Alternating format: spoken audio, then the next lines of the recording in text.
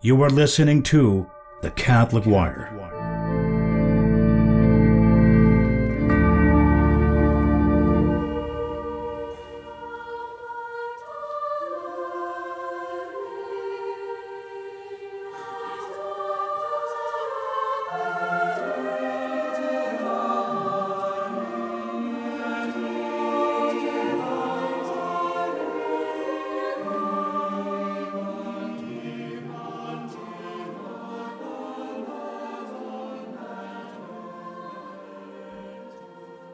Hello and welcome to another episode of What Every Catholic Should Know. I'm your host, Brother Alexius, and we're continuing our series on the Baltimore Catechism number 3. Today we're going to be looking at the first half of Lesson 13 on the sacraments in general. I'm joined today by our guests, Father Zepeda and Father Saunders. Fathers, welcome to the program. Thank you, brother. First question, what is a sacrament? A sacrament is an outward sign instituted by Christ to give grace. Are these three things, namely, an outward or visible sign, the institution of that sign by Christ, and the giving of grace through the use of that sign, always necessary for the existence of a sacrament? These three things, an outward or visible sign, the institution of that sign by Christ, and the giving of grace through the use of that sign, are always necessary for the existence of a sacrament. And if any of these three is wanting, there can be no sacrament. Why does the Church use numerous ceremonies or actions in applying the outward signs of the sacraments? The Church uses numerous ceremonies or actions in applying those outward signs of the sacraments to increase our reverence and devotion for them and to explain their meaning and effects. How many sacraments are there? There are 7 sacraments: baptism, confirmation, Holy Eucharist, penance, extreme unction, holy orders, and matrimony. Were all the sacraments instituted by our Lord? All the sacraments were instituted by our Lord, for God alone has power to attach the gift of grace to the use of an outward or visible sign. The Church, however, can institute the ceremonies to be used in administering or giving the sacraments. How do we know there are 7 sacraments and no more or less? We know there are 7 sacraments and no more or less because the Church always taught that truth. The number of the sacraments is a matter of faith, and the Church cannot be mistaken in matters of faith. Why have the sacraments been instituted? The sacraments have been instituted as a special means through which we are to receive the grace merited for us by Christ. As Christ is the giver of the grace, he has the right to determine the manner in which it shall be given, and one who refuses to make use of the sacraments will not receive God's grace. Do the sacraments recall in any way the means by which our Lord merited the graces we receive through them? The sacraments recall in many ways the means by which our Lord merited the graces we receive through them. Baptism recalls his profound humility, confirmation his ceaseless prayer, Holy Eucharist his care of the needy, penance his mortified life, extreme unction his model of death, holy orders his establishment of the priesthood, and matrimony his close union with the Church. Give, for example, the outward sign in baptism and confirmation. The outward sign in baptism is the pouring of the water and the saying of the words of baptism. The outward sign in confirmation is the anointing with oil, the saying of the words of confirmation, and the placing of the bishop's hands over the person he confirms. What is the use of the outward signs in the sacraments? Without the outward signs in the sacraments, we could not know when or with what effect the grace of the sacraments enters our souls. Does the outward sign merely indicate that grace has been given, or does the use of the outward sign with the proper intention also give the grace of the sacrament? The outward sign is not used merely to indicate that grace has been given, for the use of the outward sign with the proper intention also gives the grace of the sacrament. Hence, the right application of the outward sign is always followed by the gift of internal grace if the sacrament be administered with the right intention and received with the right dispositions. So, Fathers, can you explain these questions and answers for us further? Sure. I'll say here something that Father Saunders has said before. I noticed that a lot of the answers and the questions are quite technical. So I think it will be interesting for us to comment on them, just using simple common tongue words, we could say, like, words from our time. Yeah, and that's I think one of the things I know when I'm teaching these classes for adults or for converts or reviewing catechism and marriage class, one of the things I like to emphasize is why why the sacraments, and that like we were studying in some of the earlier lessons or discussing some of the earlier lessons, that we're both body and soul. God made us both those things. We're not angels and we're not just animals, and so it's very fitting that we have a visible external way that we gain that internal invisible grace, like the generosity and wisdom of God in providing for us in that way, that we have something tangible by which we, as a means of grace, I think is very, very significant. Yes, and that's actually something I wanted to comment, on this episode at first, is the fact that when you look at the sacraments and what we could call the sacramental system, there is so much wisdom in there, because of what Father is commenting here, is just made in such a fitting way. In every single sacrament, there is so much wisdom in the way it is instituted, the signs that you use. But anyways, let's, to cover the first question, the most important one, tells us what are the things that are necessary to make something a sacrament. And the first thing is they say an outward. That means an external or visible sign. What it means to say it's an action, a visible action, a physical action, you could say, that when you perform that action, there is a giving of grace that God obviously bestows on the person through the use of that action. So there's three things that they say are necessary for the sacrament. The first one is that action. The second one is that was instituted by Christ, that it was Christ himself who founded this sacrament. And the third one is that when that action is performed, it gives grace, or rather, God gives grace through the performing of that action.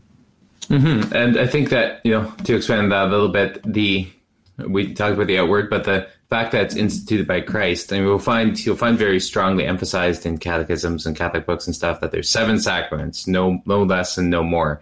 And for us, it's a common thing, a common concept for those who are within the church.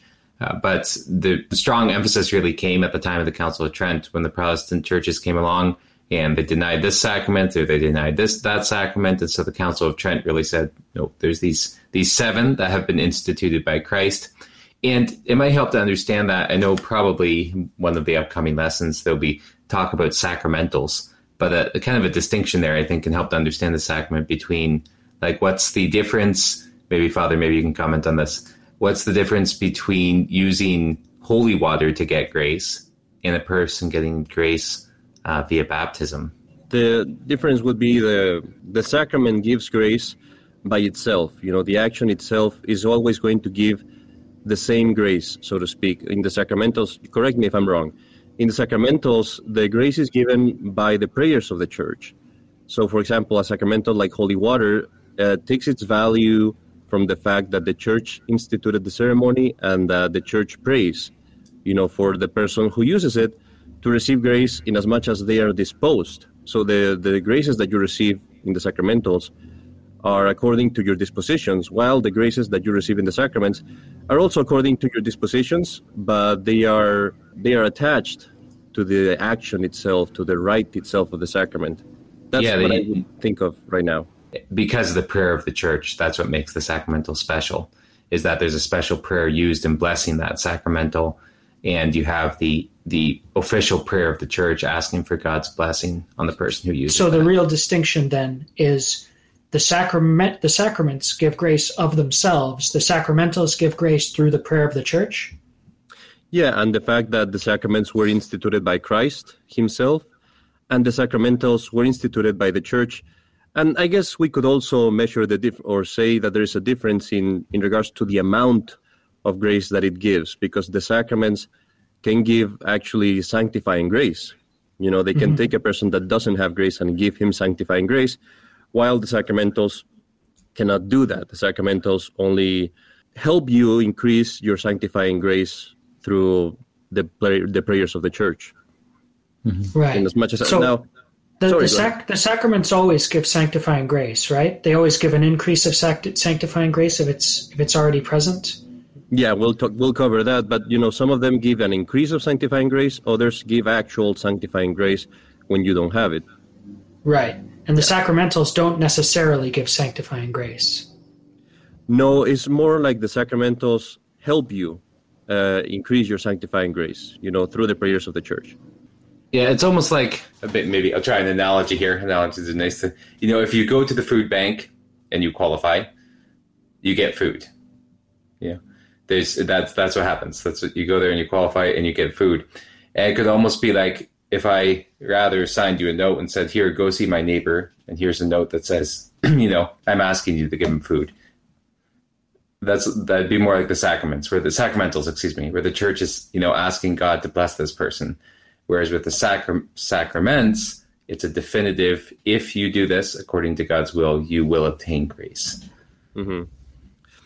I'd like to cover something here really quickly, because I forgot to say this, but just to give an example of how the sacraments work. This is for Catholics, this might be very obvious, but there might be some listeners that are not Catholics necessarily. And just to give an example, of those three necessary things. You have, for example, baptism, which was instituted by our Lord. And what we call the outward sign or the external sign would be the action of pouring water on the person. Now, the action of pouring water on the person has to be done at the same time that you're saying the words of baptism. And when you do those things, you're doing the action with the intention of doing what the church does, what Christ did, and you perform the action by saying the words at the same time. That external rite is going to give that grace, because that's something that God instituted to give grace. It's a really beautiful thing when you think about it. And that's where, you have to be a little bit sad about the fact that this is something that Protestants miss out on. When I was having catechism class with a person that was Protestant, and you always get the idea, or Protestants get the idea, that the church has limitations and that the church, binds you to this and that, and being Protestant means being free and you don't have to do all these things and whatever.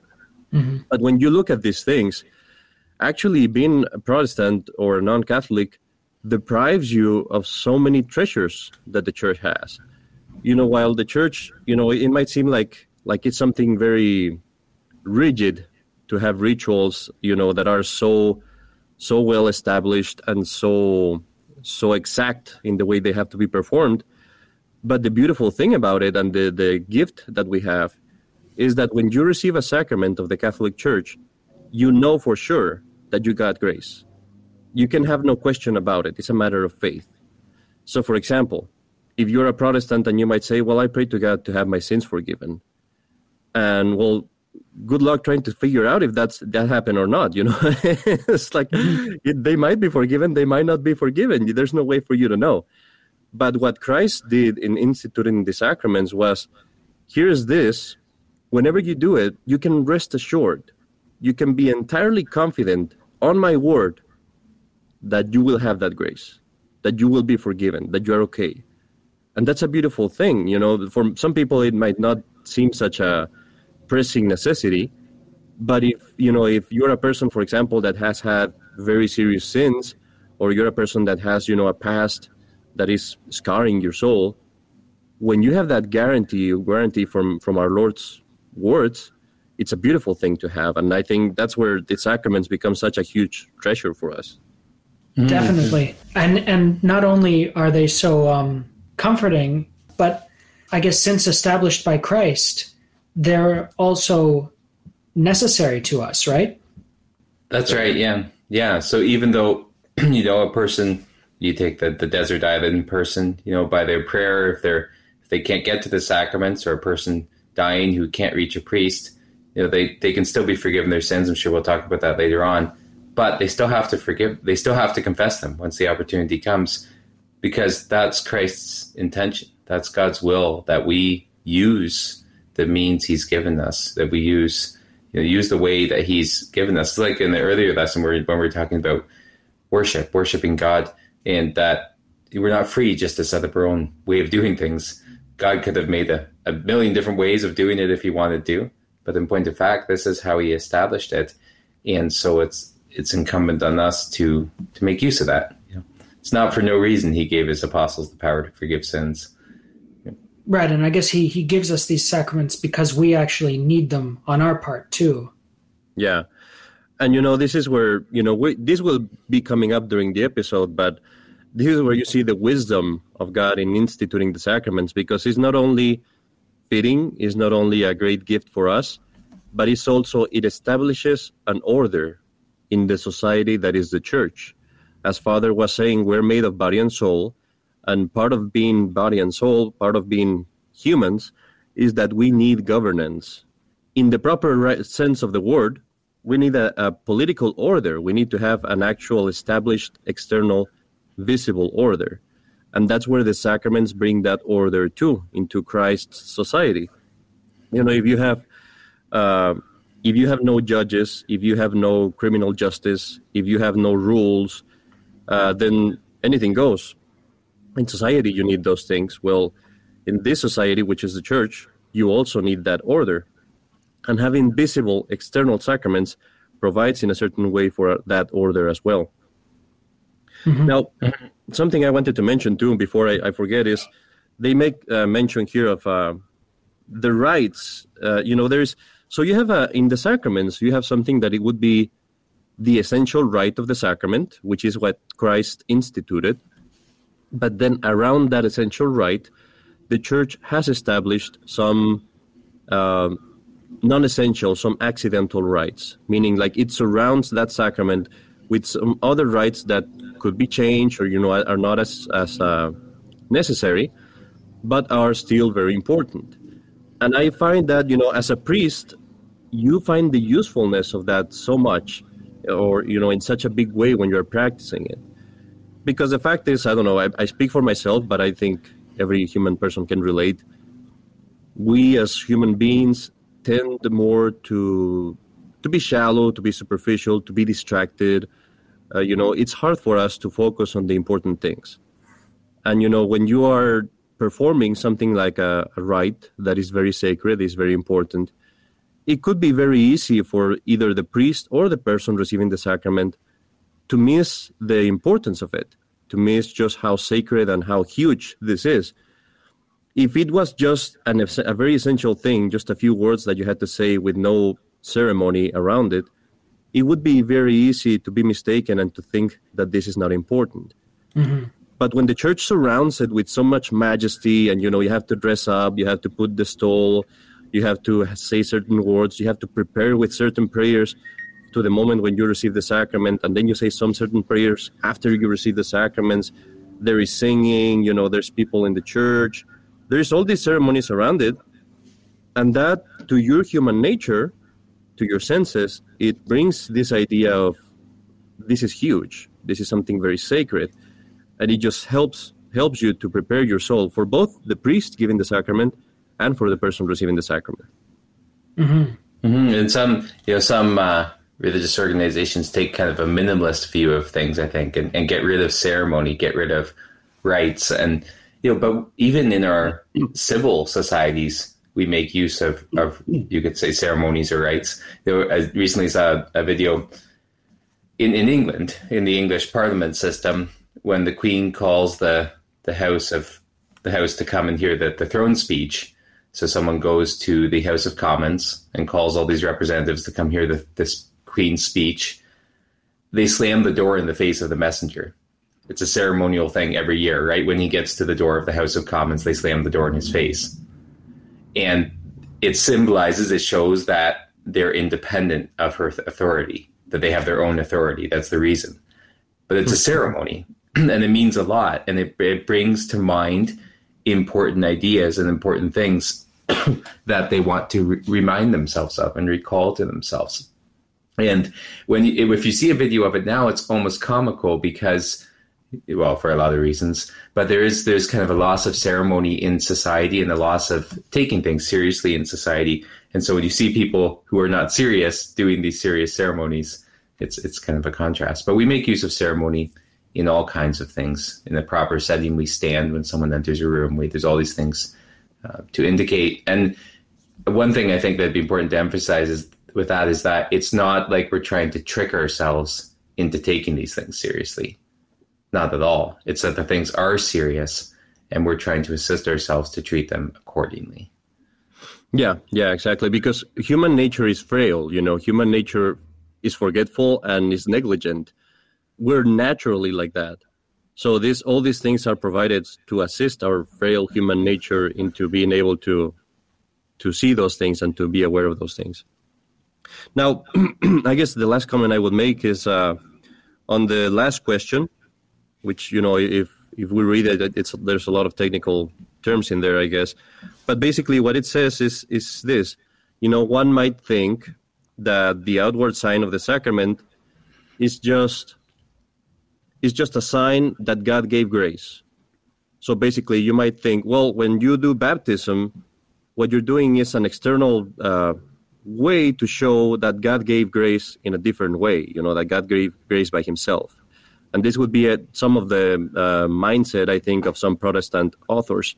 But what the Catholic Church teaches is that it's not just a sign of it, it actually gives it. That action that you perform, God instituted in that action that when it's done, it gives grace in itself. Well, I guess the distinction then is whether that same grace can be given without the action. Because if it were just a symbol, then presumably you could also get the grace in another way. The symbol just shows that it's been given. But the grace is tied to the performance of the action. Yes. So the grace comes by the action. The action is the means. It's the tool that God uses to give grace. So the performing of the action is the means of giving grace. It's not just a sign that grace has been given. And maybe again, a distinction would help, like Father mentioned, some of the Protestant religions, where they consider baptism just a sign that the person has accepted Christ. So the person accepts Christ, and in their mind, that's what makes them, acceptable to God, that they've said they accept Christ. And then they do this baptism as a sign of the person's faith. So the baptism doesn't actually do anything. It's just a sign, Whereas the true Catholic sacraments are a means of grace. But the performing of the action is the means by which God gives grace. I'll continue with the questions here then. What do we mean by the right intention for the administration of the sacraments?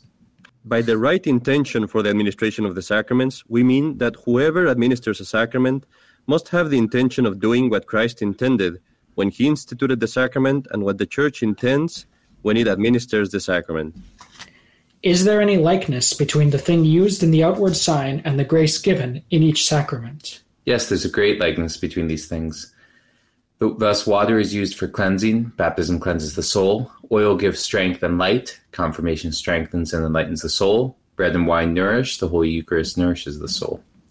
What do we mean by the matter and form of the sacraments? By the matter of the sacraments, we mean the visible things, such as water, oil, bread, wine, etc., used for the sacraments. By the form, we mean the words, such as, I baptize thee, I confirm thee, etc., used in giving or administering the sacraments. Do the needs of the soul resemble the needs of the body? The needs of the soul do resemble the needs of the body. For the body must be born, strengthened, nourished, healed in affliction, helped at the hour of death, guided by authority, and given a place in which to dwell. The soul is brought into spiritual life by baptism. It is strengthened by confirmation, nourished by the Holy Eucharist, healed by penance, helped at the hour of death by extreme-unction, guided by God's ministers through the sacrament of holy orders, and is given a body in which to dwell by the sacrament of matrimony. Whence have the sacraments the power of giving grace? The sacraments have the power of giving grace from the merits of Jesus Christ. Does the effect of the sacraments depend on the worthiness or unworthiness of the one who administers them? The effect of the sacraments does not depend on the worthiness or unworthiness of the one who administers them, but on the merits of Jesus Christ who instituted them, and on the worthy dispositions of those who receive them. What grace do the sacraments give? Some of the sacraments give sanctifying grace, and others increase it in our souls. When is a sacrament said to give, and when is it said to increase grace in our souls? A sacrament is said to give grace when there is no grace whatever in the soul, or in other words, when the soul is in mortal sin. A sacrament is said to increase grace when there is already grace in the soul, to which more is added by the sacrament received. Which are the sacraments that give sanctifying grace? The sacraments that give sanctifying grace are baptism and penance, and they are called sacraments of the dead. Why are baptism and penance called sacraments of the dead? Baptism and penance are called sacraments of the dead because they take away sin, which is the death of the soul, and give grace, which is its life. May not the sacrament of penance be received by one who is in a state of grace? Yes, it may be, and very often is received by one who is in a state of grace, and when thus received, it increases, as the sacraments of the living do, the grace already in the soul. All right, so fathers, can you help us understand these questions and answers better? Yes, so there's three things I think has to be, this is a very, very important part of what we would call sacramental theology, which means like the teaching of the church about the sacraments. There's three things you need to make a sacrament actually happen. You have to have the matter, the form, and the intention. So the actual thing, the visible external thing, is the matter. So water being poured on the head of the child in baptism. The form is the words. So that tells us what's happening, what we're doing. Because there's a lot of reasons you could pour water on somebody's head, right? Most of us have poured water on the person's head for very light reasons. But so the form is the words that go along with it. They tell us what's happening. And the intention is the intention of the person to actually give the sacrament. So suppose I was teaching someone to give baptism. Now, if we're doing this, we just use a doll. But suppose you decided to actually illustrate it with a person, and you poured the water on their words and on their head, and you said the words, but you did not intend to give a sacrament. You just intended to show how to give a sacrament. Then there wouldn't actually be a sacrament there. So the person has to actually be doing that, intend to do that action. I have a question about that, actually. When we say the proper intention, is that only referring to the person giving the sacrament or also to the person receiving it? The person receiving as well has to have the intention, with the exception of, and we can talk about intention a little deeper, because like what about if you're unconscious, etc. But with the exceptions of infants who are not able to form their own intention. Mm-hmm. But yes, the person has to have some intention at least in order to receive the sacrament. So you can't sneak up on somebody in baptism without them knowing. That's actually important. Some people have asked that. Another comment I wanted to make on the matter and form, brother, is just, for some people, this terminology might not be very familiar. The distinction of matter and form is something that comes from Greek philosophy, Aristotle, and then it was used very broadly by Catholic theology, by St. Thomas Aquinas more specifically. And it's just basically whenever you have something that exists, they make a distinction of matter and form. Matter would be the thing that is common to other things, just to put it very, very briefly. And form is what makes that thing specific. So to give you an example in philosophy, you might have wood, and wood would be a matter that can be common to many things, a table, a chair, whatever. Form would be what makes that thing specific, for example, a chair, a table. So when it comes to the sacraments, the action itself is not very specific in as much as what Father said before. You could be washing a child, you could be pouring water upon a child's head for many reasons. So that would be the matter. It's an action that is not yet specified as a sacrament. What makes it a sacrament is the form, meaning the words that you say when you do it and the intention that you have when you say it. The form is properly the words. So that distinction is based on that kind of philosophy, and it just basically helps us to realize what is necessary for the sacrament. What are the parts that distinguish the sacrament. I think that makes it more clear. So, yeah, you could pour water over somebody's head for any reason, but saying the words makes it baptism, and so that's why the words are the form. Yes. Another comment I was going to make here is just talking about the wisdom of our Lord in instituting the sacraments. And this is something that I found very marvelous, is how the sacraments resemble our life of the body. When you're in your body, your human life, you're born, You grow, you are fed, you are healed from your illness, you have governance, you have a certain order, you marry and you have a family, you establish your own family. So in the sacramental life, you have a parallel of that. You are born with baptism, you grow with confirmation, you become a soldier of Christ, you are fed by the body and blood of our Lord in the Holy Eucharist, and you are cured from your illness and your diseases by the sacrament of penance. So it all has like a parallel with our life of the body. And that helps us to realize the kind of graces that we receive from the sacraments and how they are supposed to aid us in the development of our soul. Would you mind, Father, commenting on what you were saying about the worthiness and unworthiness of the priest? Yes. So we were talking about this, outside of the recording. But I was just saying that Father Zepeda is the most worthy priest there is, so everybody should attend. That's what Father wanted to hear. Yeah, that was make sure we repeat that. No, but that the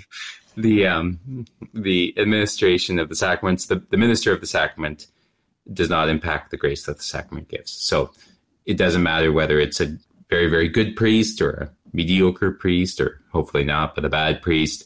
That's not going to change the grace that a person receives from the sacrament, because that grace comes from God having established that sacrament, which is another very consoling thing about the sacraments, that it's not, it doesn't depend on how good the priest is, so it doesn't become a matter of personal thing. So the sacraments give the grace of themselves. That's not dependent on the worthiness or unworthiness of the person giving the sacrament. I guess that would be all the comments I have on this section too, brother. All right, well then we'll wrap it up there for today. Thank you both for joining me. You've been listening to The Catholic Wire. I'm your host, Brother Alexius. For the greater glory of God, we'll see you next week. Be sure to tune back in for part 2 of Lesson 13 on the sacraments in general. God bless you. Good night.